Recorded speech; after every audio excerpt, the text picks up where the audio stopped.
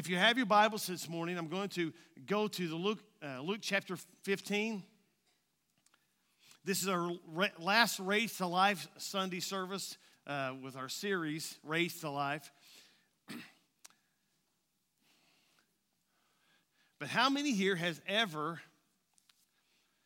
you ever, anybody in here, ever said something you wish you could take back? Really? That many?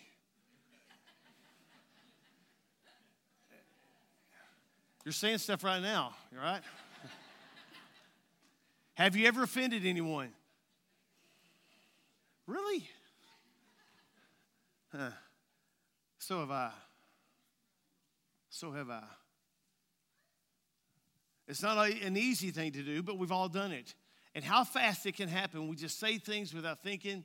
I remember 3 years ago, it was in June of 2018, and I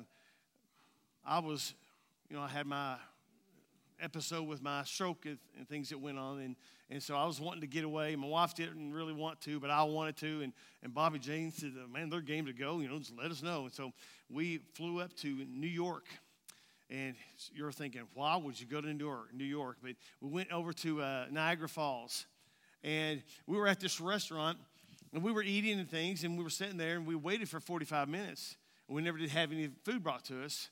And so, in a gracious form, I said to the person, I don't know what I said to him. I was pretty rude, though, about getting our food. We've been here for 45 minutes. Okay, that's not very funny, but here's the thing. A lot of times we say things without thinking, and I did that. I said things without thinking, and my wife always picks on me about that. And I regretted it, so I had to apologize to the guy. But how many of you in here have ever said anything you wish you hadn't have said and then had to go and apologize?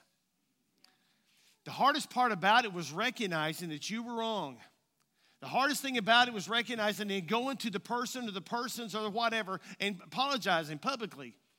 Because it wasn't an easy thing to acknowledge that you had messed up in what you said. In the book of Luke, in chapter 15, we have an episode here. You've probably heard this before, and many of you have heard it many, many times. If you've come to church here for several years, you know that I speak from Luke 15 quite often. It's the story of the prodigal son. And I was wrong is one of the hardest things, especially when you're young and you don't really know everything. You think you do. You're just rather full of ego. And this young man was full of ego. He was probably 20-something years old. He wanted to take his possessions and he wanted to go. I'm going to read part of it. And then we'll go to the part that ties it in to baptism. Then Jesus said, a man had two sons. The younger son said to his father, Father, give me a share of the property. So the father divided his property between his sons. The younger son gathered up all of his, oh boy. The younger son gathered up all was his and traveled away to a far country. And there he wasted the money in foolish living. After he had spent everything, a time when there was no food anywhere in the country, and the son was poor and hungry. So he got a job with one of the citizens there who sent his son into the fields to feed the pigs. The son was so hungry that he wanted to eat the pods the pigs were eating, but no one gave him anything. Now here's the point. Up until this point, the young man had never considered what he had done wrong. Never seen what he had done wrong. And it's the same way with us.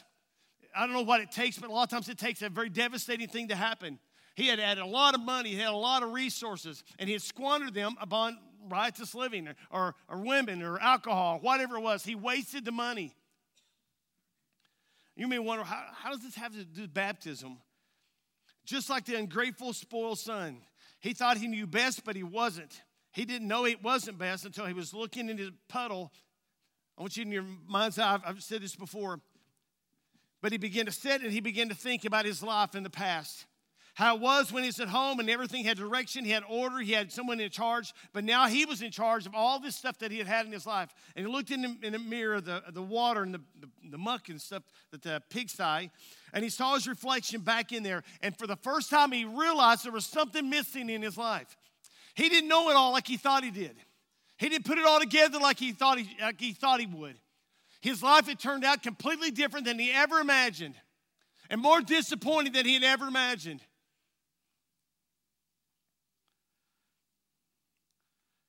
He set out to live life and live on the edge, and he had all the answers in life. But he ended up with things that he never thought was possible. Verse 17. When he realized what he was doing, he thought, all my father's servants have plenty of food, but I'm here almost dying with hunger. He did not have to go back home. And it's the same way with you and me and every one of us here. You don't have to repent. You don't have to come to a place of acknowledging that you need a Savior. But he had to come to that place in his life that he recognized that he didn't have the answers. He had made a mess of his life. In just a few minutes, we're going to have 20 people, or not 2 people that come up and have the water baptism. But they were just like the prodigal. Lots of mistakes. Now, some of them are young. You think, well, how do they know what's wrong? They may not know exactly what's wrong, but they know what's right. See, when I was 8 years old and I was water baptized, I didn't know all the wrong that was out there, but I knew what was the right. God's instilled within us on your heart and upon my heart. He's wrote his word upon our heart, and that we might not sin against him. Because of what we know, just because of the awareness of God himself, he wrote certain things into existence on our lives that we cannot deny him. And the more we pay attention to those things, our life will be fulfilled. He didn't have to come to repentance. He could have stayed in the pig pen. And I'll tell you what, some people had rather stay in the pig pen and live like the pigs than to repent and ask for forgiveness and ask for a change in their life. That's the truth. When he realized, he went to his father and he repented. He went to his father. He didn't go to all the people he used to run around with and party with and spend all of his money. He went to his father, the one he'd taken from before. But he still needed something else from his father. And it's called forgiveness.